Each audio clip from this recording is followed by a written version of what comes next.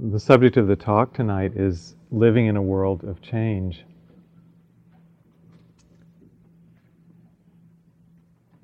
As I mentioned before we did the meditation, today is the 6-month anniversary of September 11th, and it's been a very intense time for all of us in different ways.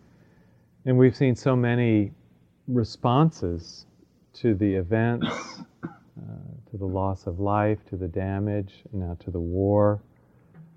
Obviously a lot of grief, a lot of sadness, a certain amount of anger, some arguing, incredible bravery, love, understanding, forgiveness. All these human possibilities have come about. There was a very interesting TV show on last night, I don't know how many of you saw it, that was filmed inside Tower 1 of the World Trade Center on the morning of September 11th. And these two young cameramen had been following a certain fire company, Ladder 1 of the New York City Fire Department, for several months, and they said they'd gotten a lot of great footage of everything but a big fire. And on the morning of September 11th, they thought they had really struck pay dirt because there was a big fire. So they followed Ladder 1 to the World Trade Center, and they were one of the first on the scene because their station house was near the center. And they went right in with the firemen and were stationed in the lobby where they set up the command post and basically ran their video camera for the whole length of time that they could in the lobby. And it was quite amazing to feel that event from within. One of the first things you noticed was how the firemen just went up the stairs without any hesitation. There were no elevators operating from the very beginning, but the firemen didn't even think twice. They just threw their hoses over their back and just started up the stairs in what they thought was going to be a big and hopefully successful rescue operation. And then as the hour wore on, that the cameras were rolling, the firemen were all gone and the chiefs were the ones who stayed in the lobby to command the operation. And you could just see the faces of the chiefs change over the hour from kind of confidence and engagement and optimism to this look of kind of being stunned, is how I could best describe it. They just looked overwhelmed by the situation that they found themselves in and realized that it was probably going to be out of their control. And this is quite amazing to see. These are middle-aged firemen who have been doing this kind of work probably all their professional life, and they were lost in the enormity of it. Some firemen commented that they actually saw fear in these faces for the first time that they'd ever known them. Fear was not part of their vocabulary, but they saw it on that morning. Then sort of mid-morning, or partway through the day, off-duty firemen started coming in, just totally unprompted and uncalled.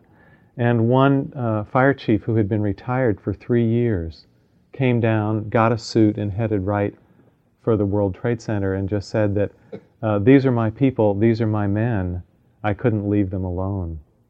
So that level of bravery and solidarity was there through the whole operation as well. And as you know, it continued through the day after the buildings collapsed. The firemen and the police worked around the clock to try to find survivors, to try to help anyone they could find.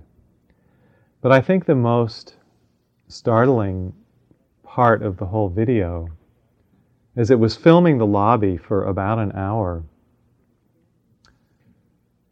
As you remember, there were people jumping out of the windows very high up on the buildings because the fires were from about the 80th floor and above. And about every 10 minutes in the video, there would be this huge slamming noise that took place outside the building that was the sound of a body hitting the ground from 80 stories up. And you could see every time it happened, the firemen would be kind of startled again and would sort of look around through the windows. The camera never turned to do that, but you could see the impact in the firemen when that was happening. And then another 10 minutes would go by and another intense slam would happen. And you could just take that sound as a way to go into the suffering of those people, because what kind of terror would prompt someone to jump from 80 stories high? That jumping was a preferable alternative to what they were facing up there. Then the cameras rolled on and showed a lot of people coming down through the stairways and leaving safely from Tower 1. And then also, of course, they showed the collapse of both the towers and people running away from the disaster. It was a sobering reminder of something that I'd seen a lot of minutes of on the day, but hadn't watched for quite a while. And from this perspective, it put me right back into the feelings that I had on September 11th. It was very hard to be with. And I think what it reminded me of at this distance is the enormity of the stakes that we face in living. Sometimes we forget this. Living in a comfortable place like Marin County or Northern California, we kind of forget that life is full of extremes of joy and extremes of sorrow. And seeing video like was on the TV last night reminds us of what that potential is for all of us. Life is intense. In a way, we tend to forget about that intensity as we settle into the routine of a life. And we forget that this kind of intensity and the impact that it has on us is part and parcel of human life. In fact, all of sentient life. Thich Nhat Hanh is a Buddhist monk who trained in Vietnam, was exiled because of his protests during the war, and ended up settling in France.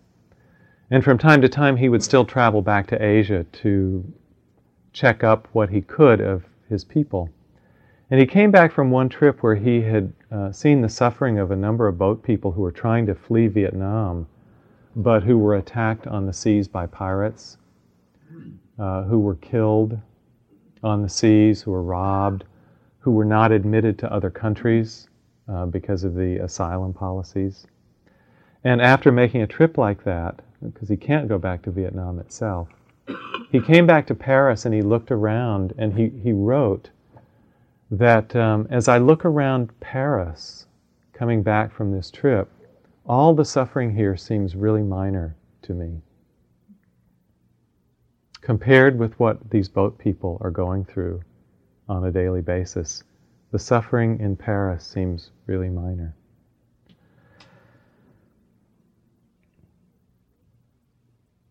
It's not comfortable to live with this kind of proximity to the intensity of suffering, but from time to time I think we need to remind ourselves that this is a part of life also. There's a Tibetan dedication of merit that I really appreciate. Merit is the wholesome quality that comes from our practice.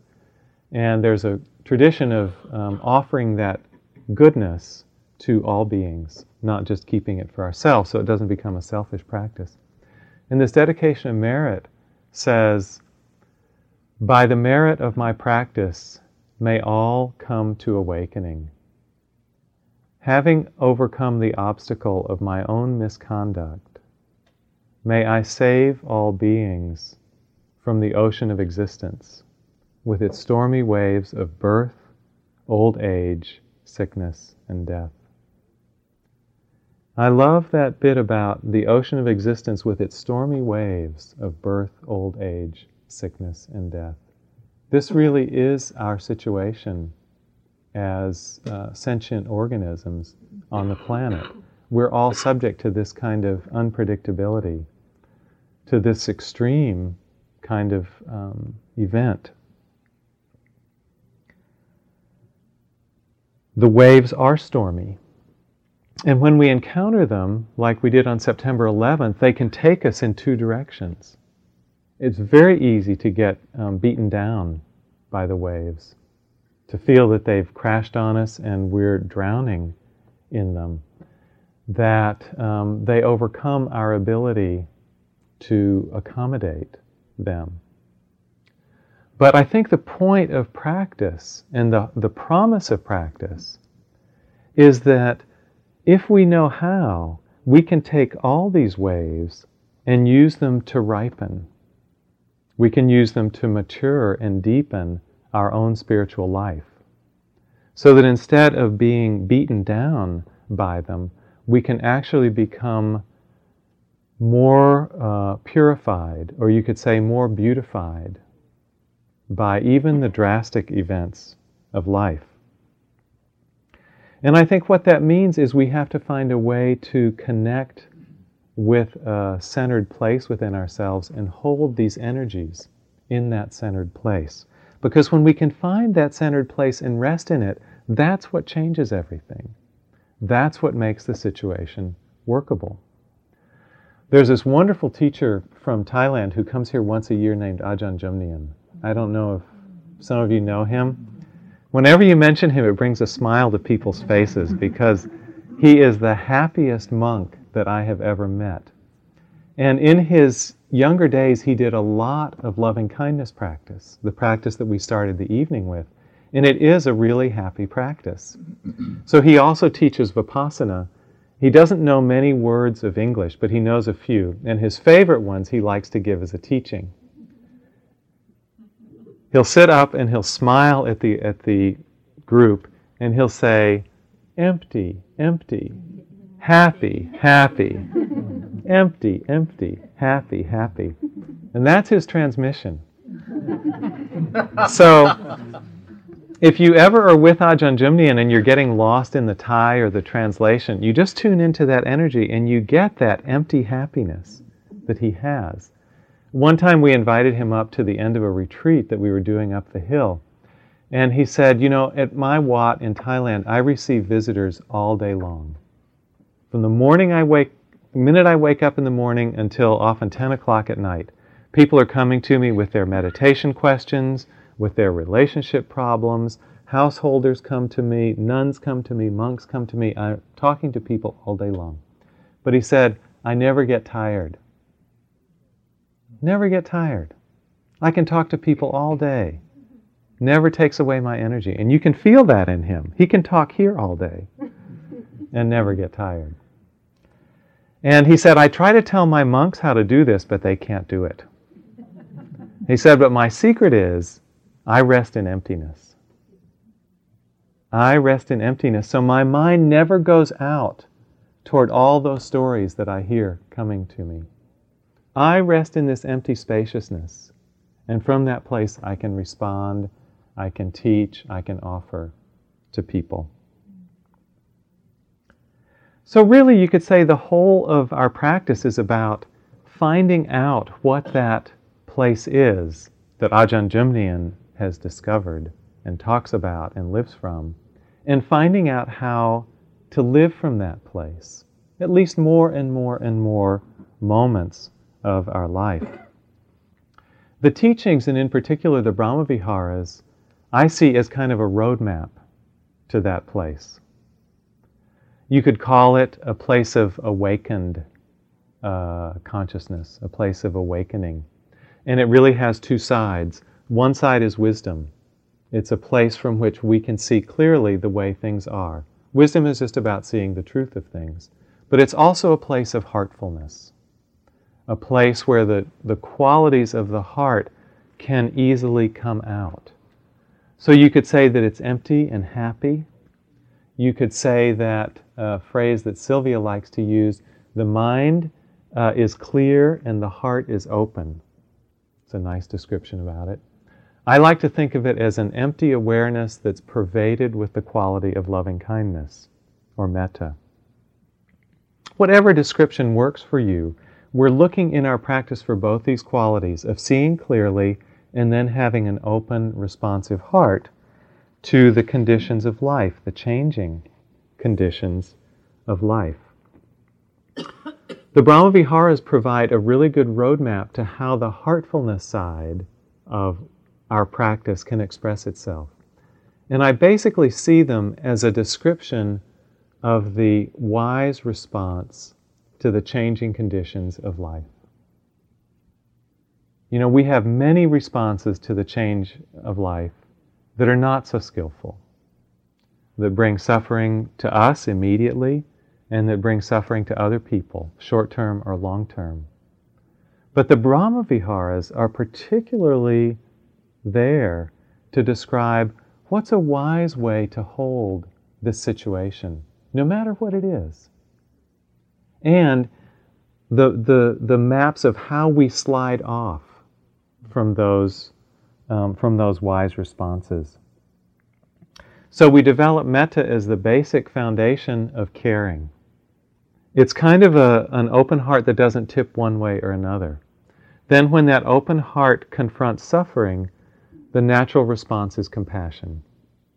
Compassion is just a caring in the light of suffering.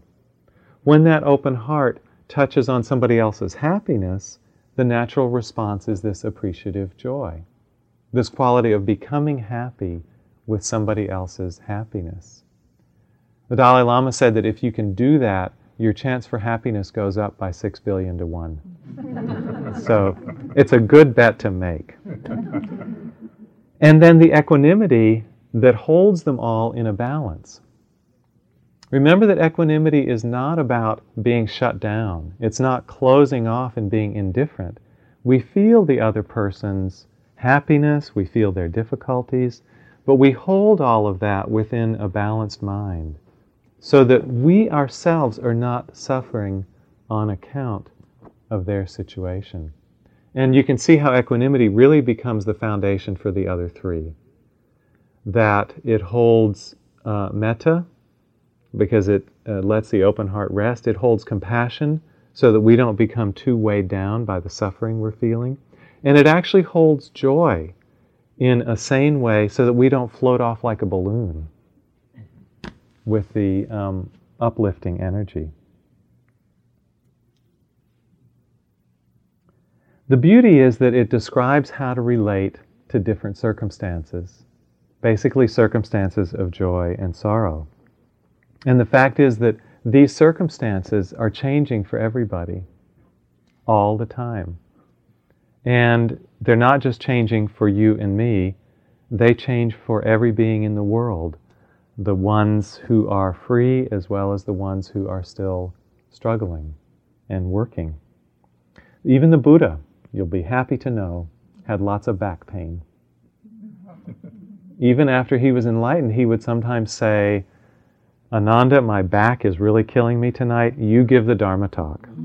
I'm going to go lie down for the evening. So the Buddha was not immune to pleasure and pain even after his awakening. He still went through the same cycles that we do.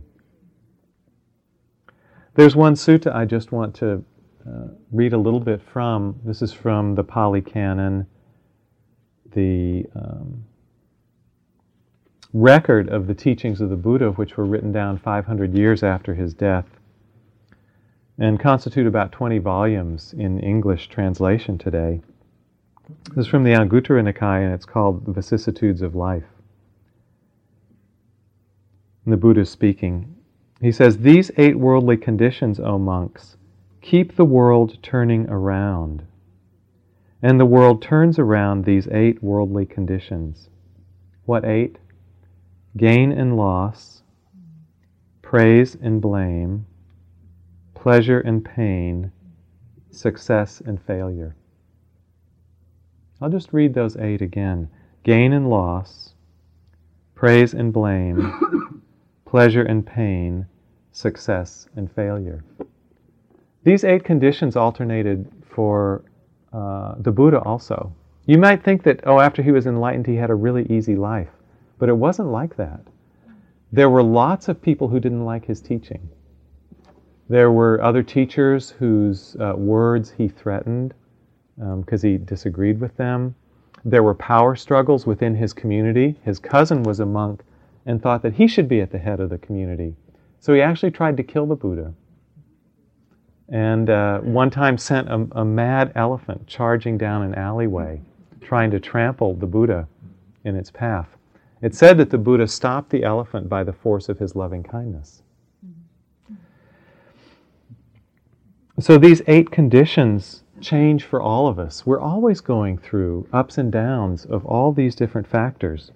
And if we're holding on tight, we go up and down with them. If we can learn to rest in more of a place of equanimity, then we don't get so tied to the changing fortunes. Equanimity, the literal meaning, the word in Pali is upekkha, and the literal meaning of it etymologically is looking on. We develop this faculty for looking on, even on the events of our own life. And then that gives us the strength to look on the events of others' lives as well. So these up and down conditions happen all the time for all of us. These are the stormy waves of life. And they are also the grounds for developing the Brahmaviharas. They are the very conditions that can evoke the states of metta, compassion, joy, and equanimity. So we can actually train the heart around these changing circumstances. We have lots of different conditioned ways of reacting, but if we come back to the Brahmaviharas, they can show us a skillful way to react. And as we find more choice in our life, that makes a huge difference in freedom. Freedom is really about choosing how we might respond to an outer situation. Often we can't change the outer. Just comes together through factors. Have to let that be, have to accept that in many, many situations. But what we do have the potential to affect is our response to the outer situation. And this is where we build our practice. This is where we uncover our own freedom. I'll just give a quick example from the month-long retreat. I was teaching in the first month in February, and someone came into an interview who'd been sitting for a few weeks at that point. And I don't know if you've observed this, but when people go on retreat for a while, they get really slowed down. Really slowed down, and it still seems like they're moving fast to them. So this yogi meditator came in and said one day she was going through the lunch line and she was moving really slowly. And she was approaching the serving dish and she was just reaching out her hand very slowly and mindfully for the serving spoon when somebody else who wasn't quite as concentrated sort of bolted up on the other side of the table, snatched the serving spoon and started dishing onto their plate as her hand was still moving toward it. And she said in just that moment, this huge bolt of rage came up in her. She was so angry that somebody would overlook her practice, her mindfulness, her slowness, and just cut in front of her in the line. But also because she was quite slowed down, she saw it immediately. She knew, oh, that's rage. And she just dropped it right on the spot. Just on the spot, she let it go. That's the choice that real awareness and freedom can offer us. You know, I often, in my daily life, I'm driving down the freeway, somebody cuts in front of me, I haven't been going slowly or mindfully, and I spin out for a few cycles with that. So I was really inspired by this story, that seeing it that clearly really opened up her choice with the situation.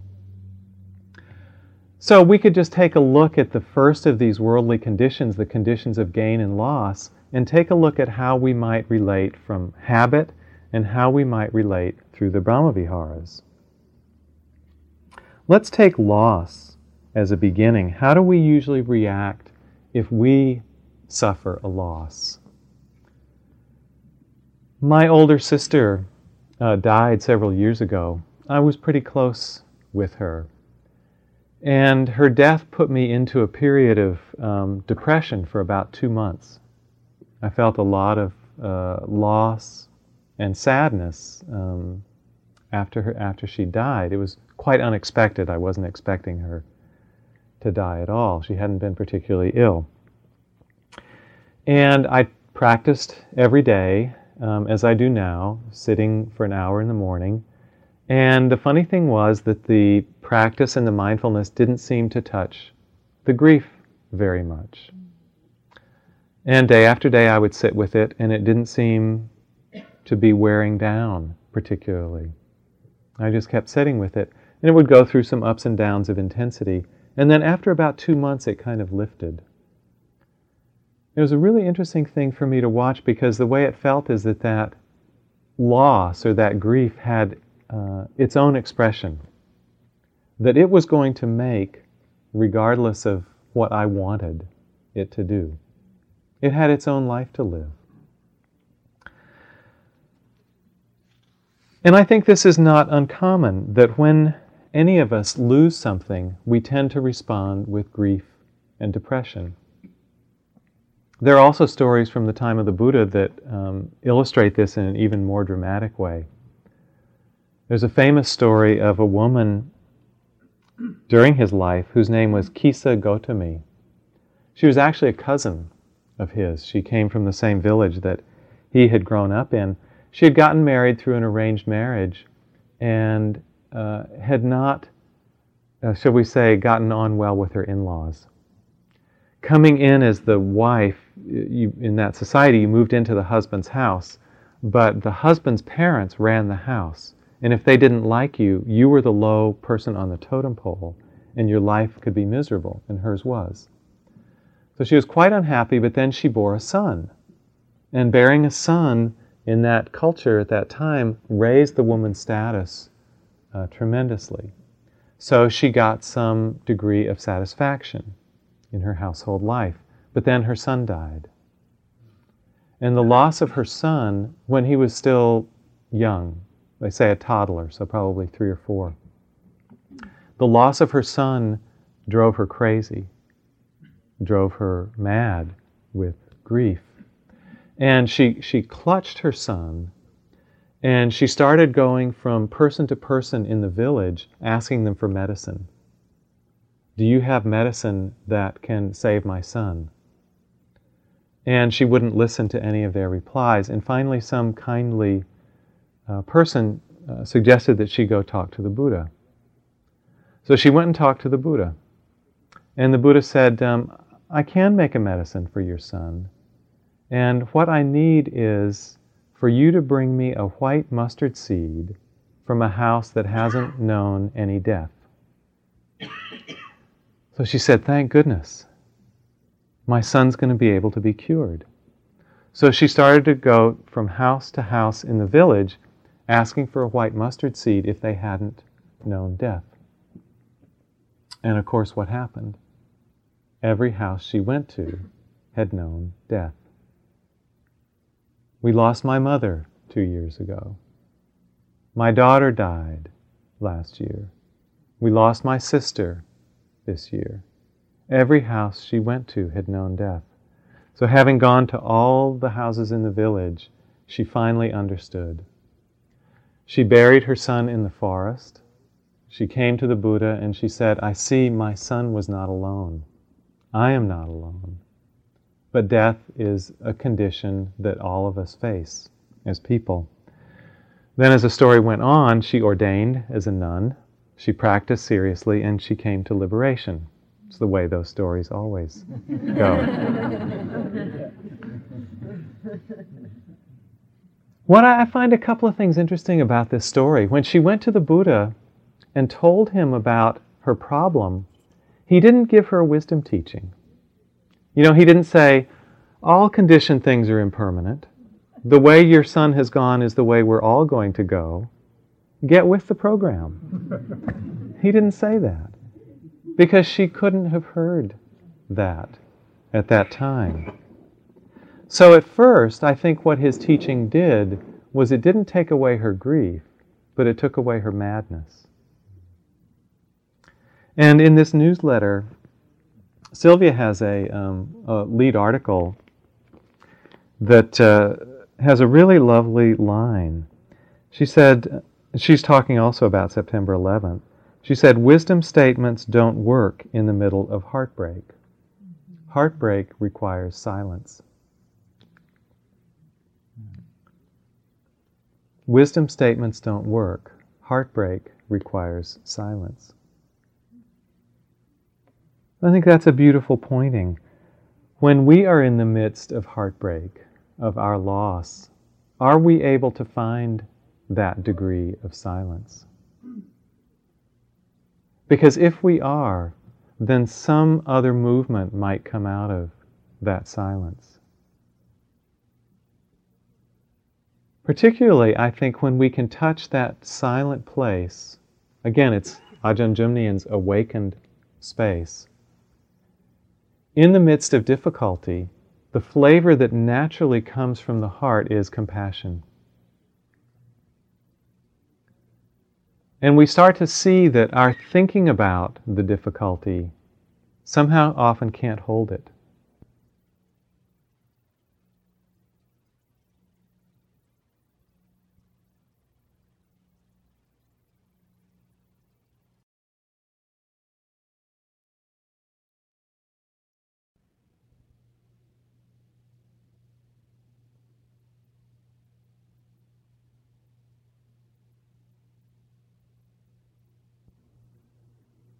When things are really difficult, like September 11th, if you've lost a partner, if you've lost a child, if you're having real conflict in your relationship,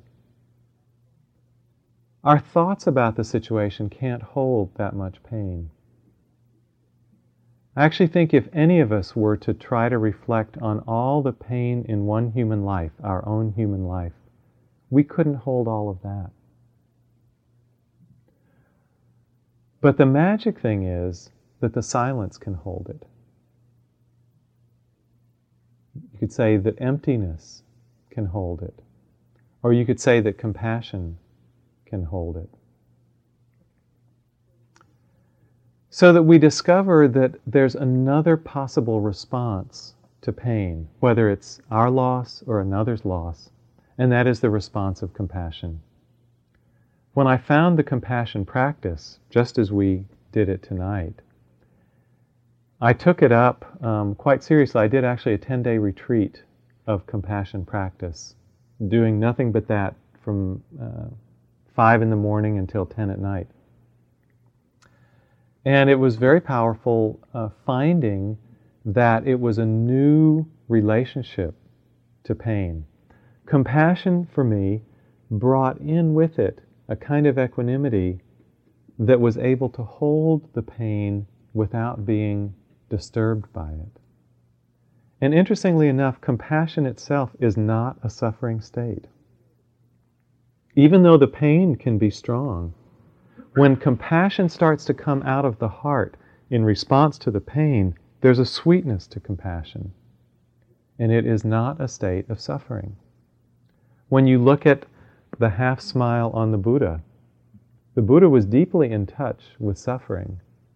But that half smile is the equanimity that let him hold the suffering in a skillful way, so that he was able to respond to someone like Kisa Gotami and able to help and say the right thing, say the appropriate thing to her in the midst of her suffering.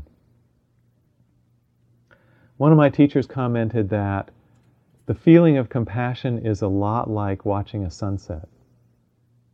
Sitting up on a mountainside, looking out as the sun sets in the west, there's a beauty at that time, and there's also kind of a tinge of sadness, which is the ending of the day, the passing of whatever that was.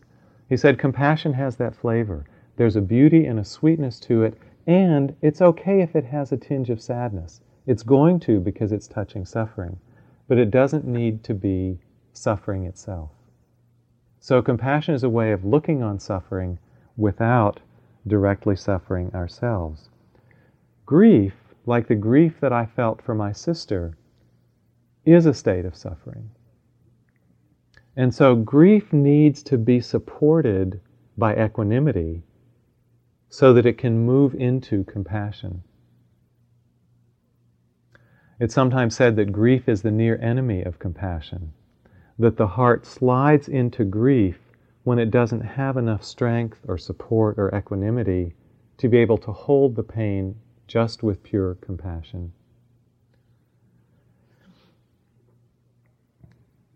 So how do we relate to gain? This is kind of the other side of the picture. Let's take a less dramatic example with gain. Often when the Buddha talked about gain and loss, he was talking about material gain and loss. So if we go back into some ancient history in terms of internet time, 2 years ago, the bubble of the stock market was on the upswing. Did you know a lot of people who are getting rich? No? A few? I knew a few. I knew a few who were getting rich in that bubble. How did it feel? Were you able to be completely happy and joyful about their happiness when you hadn't made the same bets? Or was there a little tinge of disgruntlement? Gosh, I wish it weren't going quite so well for them. I wouldn't mind if their stock had, gone up 50%, but tripling?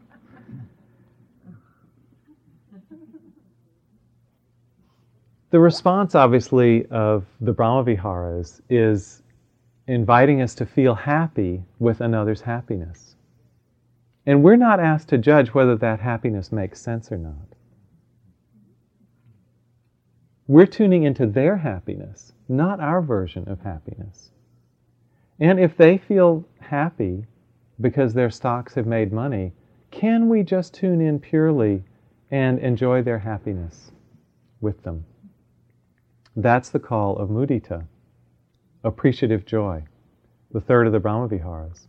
But it often slides into this little bit of disgruntlement, which the Buddha called envy. And so this is called the far enemy or the opposite of appreciative joy. When someone has happiness, but it's a little too much happiness. And as though they're having that much happiness means we can't have quite as much. Like happiness is some kind of limited thing. And if you've got too much of it, it takes away some of mine. So with gain, when one of your friends is experiencing gain in whatever arena, they've gained a new friendship, a new relationship, a new job, material fortune, whatever it is, can we be happy about that? Classically, the commentaries say that appreciative joy is the hardest of these four to practice because of the influence of envy, because it's hard not to slide into envy. So then, when the bubble burst and your friend lost that fortune, what was your feeling?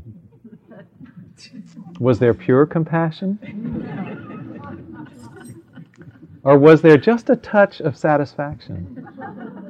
Like, that should never have gone so high in the first place. This is justice. Was there a little bit of enjoying their downfall?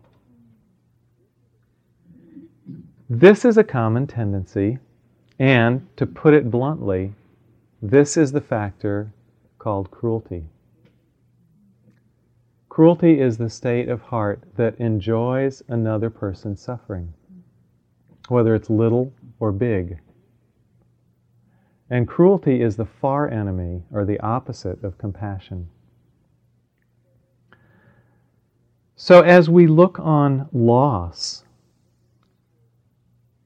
can we hold compassion as kind of the gold standard?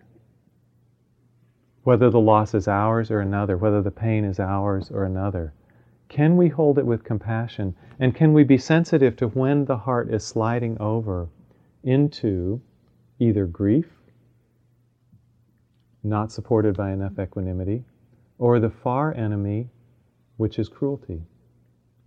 You know, this is an awful word, cruelty, and no one wants to be thought of as cruel. But I think we all have the tendency. Don't know if you've noticed on the media how many times in the reports over the last 4 or 5 months there's been kind of reveling in the war operation from both sides. Oh boy, you know, hundreds of people were killed today in our action in Afghanistan. Or from the other side, thank goodness we got some American servicemen at last. It was really what they deserved. This reveling in death is another form of cruelty. This is true whether one supports the war or not. This is still cruelty, enjoying the suffering of another.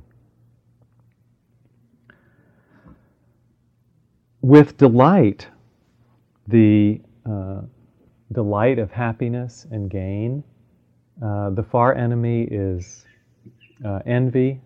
The near enemy is becoming kind of overexcited.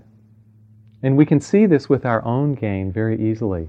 Do you notice when something good comes into your life, it's very hard to just hang out with that in silence? Sometimes it's harder to hang out with happiness in silence than it is with difficulty.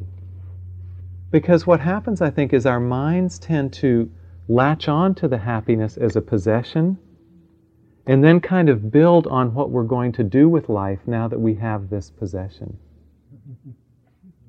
This mental kind of the interference of thought with happiness kind of corrupts the happiness. It kind of undermines it because we start to spin out in our thoughts about it and we can't just feel the pure joy of the thing. Let's take a look next time. This is called elation. It's the English translation of the Buddha's term. Elation is the near enemy of appreciative joy. And it really undermines the impact of the joy itself. So these are the kind of roadmaps that are offered by the Brahmaviharas to these changing alternations of pleasure and pain, of gain and loss, of praise and blame, of success and failure. When we encounter pain, can we meet it with compassion? When we encounter joy, can we hold it with an appreciation that resonates with that joy?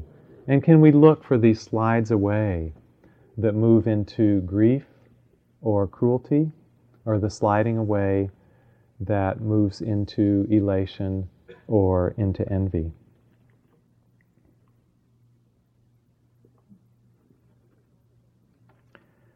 Because all the Brahmaviharas are supported by equanimity, as we find our home in them more and more, we really come to a greater balance with all the change that's in the world. Like Ajahn Jumnian, we're not so moved by it. We don't have to reach out and get entangled with it as much. But our heart is still very responsive. It's not that we're turned off or cold, but the entanglement with it really tends to get cut down. And as we're not getting so entangled in the ups and downs, our motivation can really shift from getting to giving.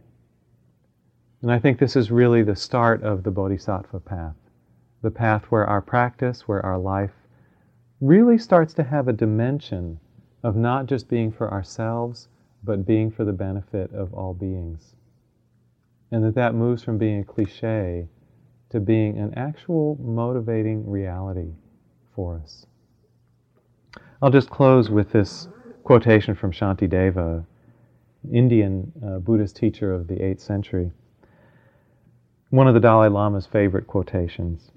For as long as space endures, and as long as sentient beings remain, may I too abide to dispel the unhappiness of this world.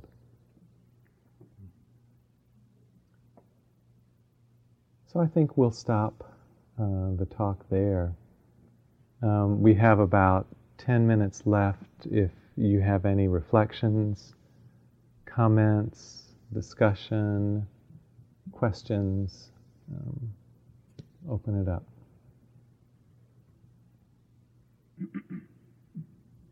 Please. When 9/11 happened and our president talked to, used the word justice. Mm-hmm. And everything we talked about what the Buddha was talking about, how does justice and the word justice play a part Mm-hmm. when it's justice to take another's life? Mm-hmm. And how would the Buddha talk about that? Yeah, good question. Could you all hear the question back there? How can we understand justice in light of the emphasis on compassion and non-harming in the Buddha's teachings?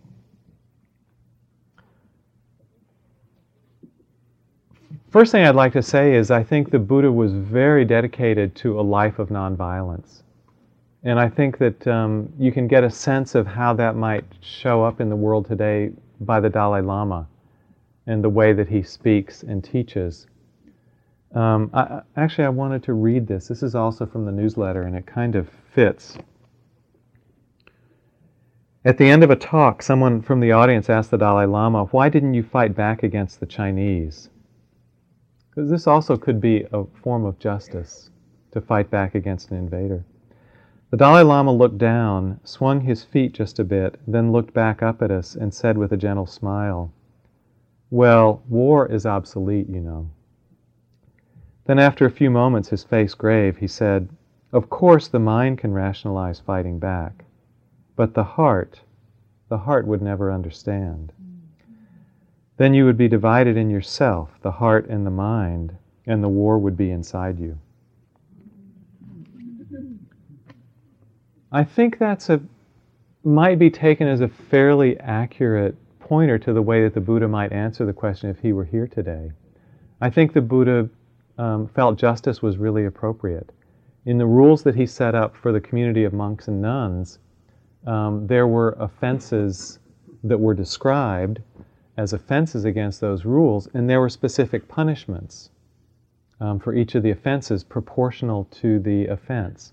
Some involved being excommunicated from the order altogether. Others involved lesser penances. So I think that the idea of justice is in the Buddha's teachings, but I think that he would look very long and hard to find nonviolent ways of coming to justice. And I obviously don't have any easy answer for what that would mean in terms of the world situation today or Afghanistan. I don't know. But I do have the feeling that the leaders of our country and the world have not put as much time into exploring nonviolent alternatives and tend to move rather quickly to violent alternatives.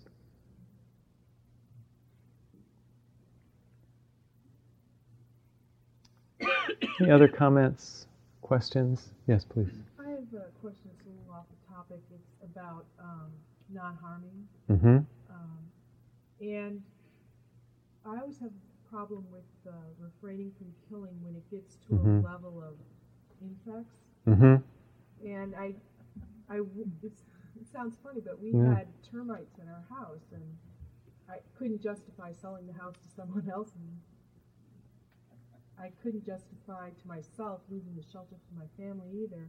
Yeah. And yet I felt guilty about killing them. And how do you decide when what you're doing is really rational or when you're fooling yourself? Question is about the precept on not killing and the attitude of non-harming and what to do with insects in the house with termites, for example.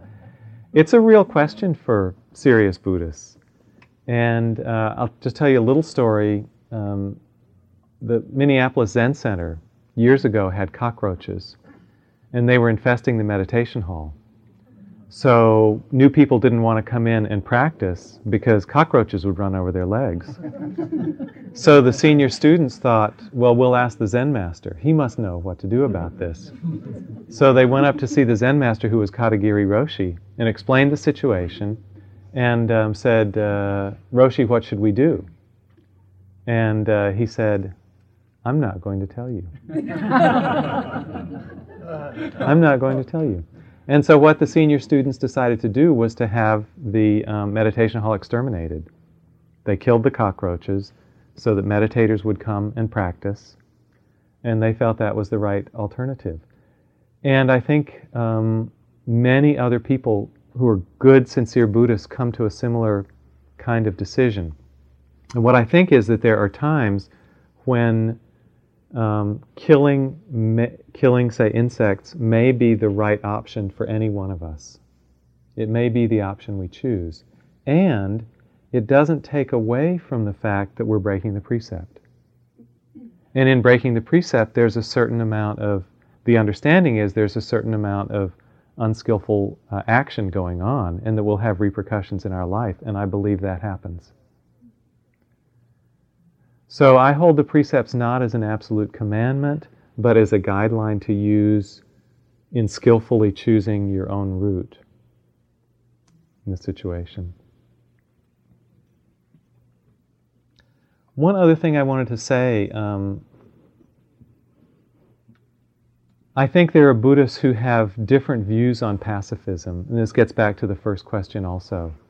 I think there are responsible Buddhists who would say that the Tibetans should have defended their country against the Chinese, and there were certainly Tibetan fighters who wanted to do that. The Dalai Lama did not encourage them or would not support them. But I think that one can be a conscientious Buddhist and believe that at times war might be the right response. And World War II certainly comes closer to that situation than today's war. But what I also want to add is, along with the situation with insects, I think the situation with killing humans is the same. That I think there are huge karmic repercussions from the taking of human life. And those are not dismissed because one believes that it's the right course and it's justified.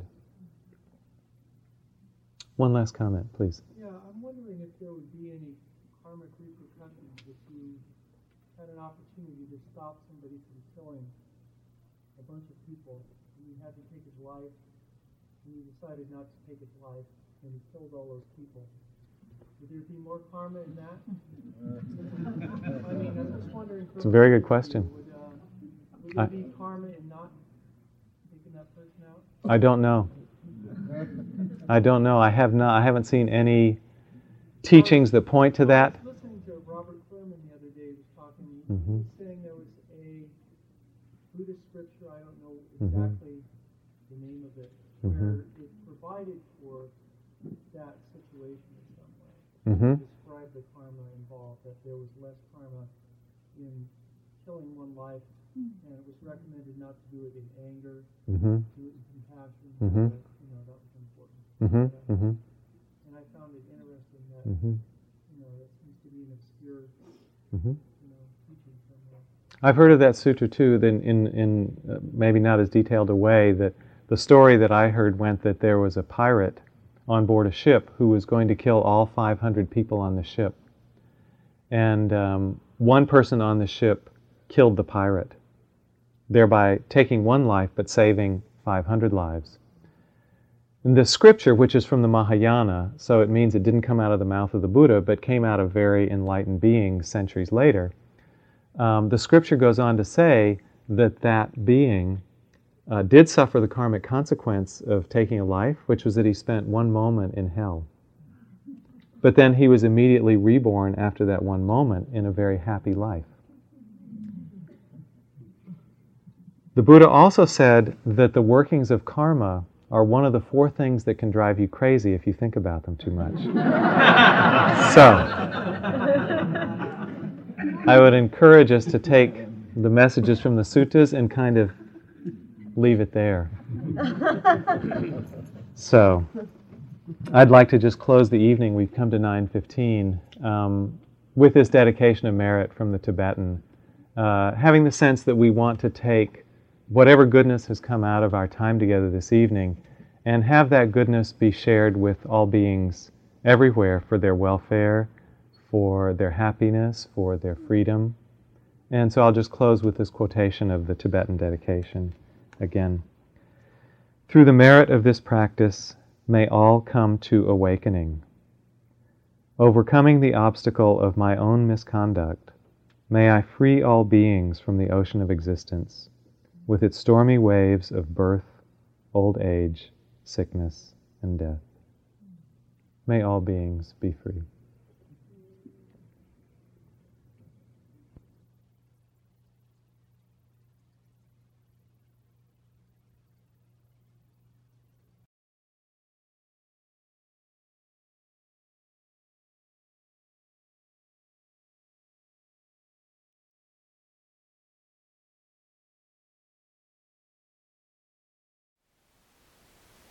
Thank you for listening. To learn how you can support the teachers and Dharma Seed, please visit dharmaseed.org/donate.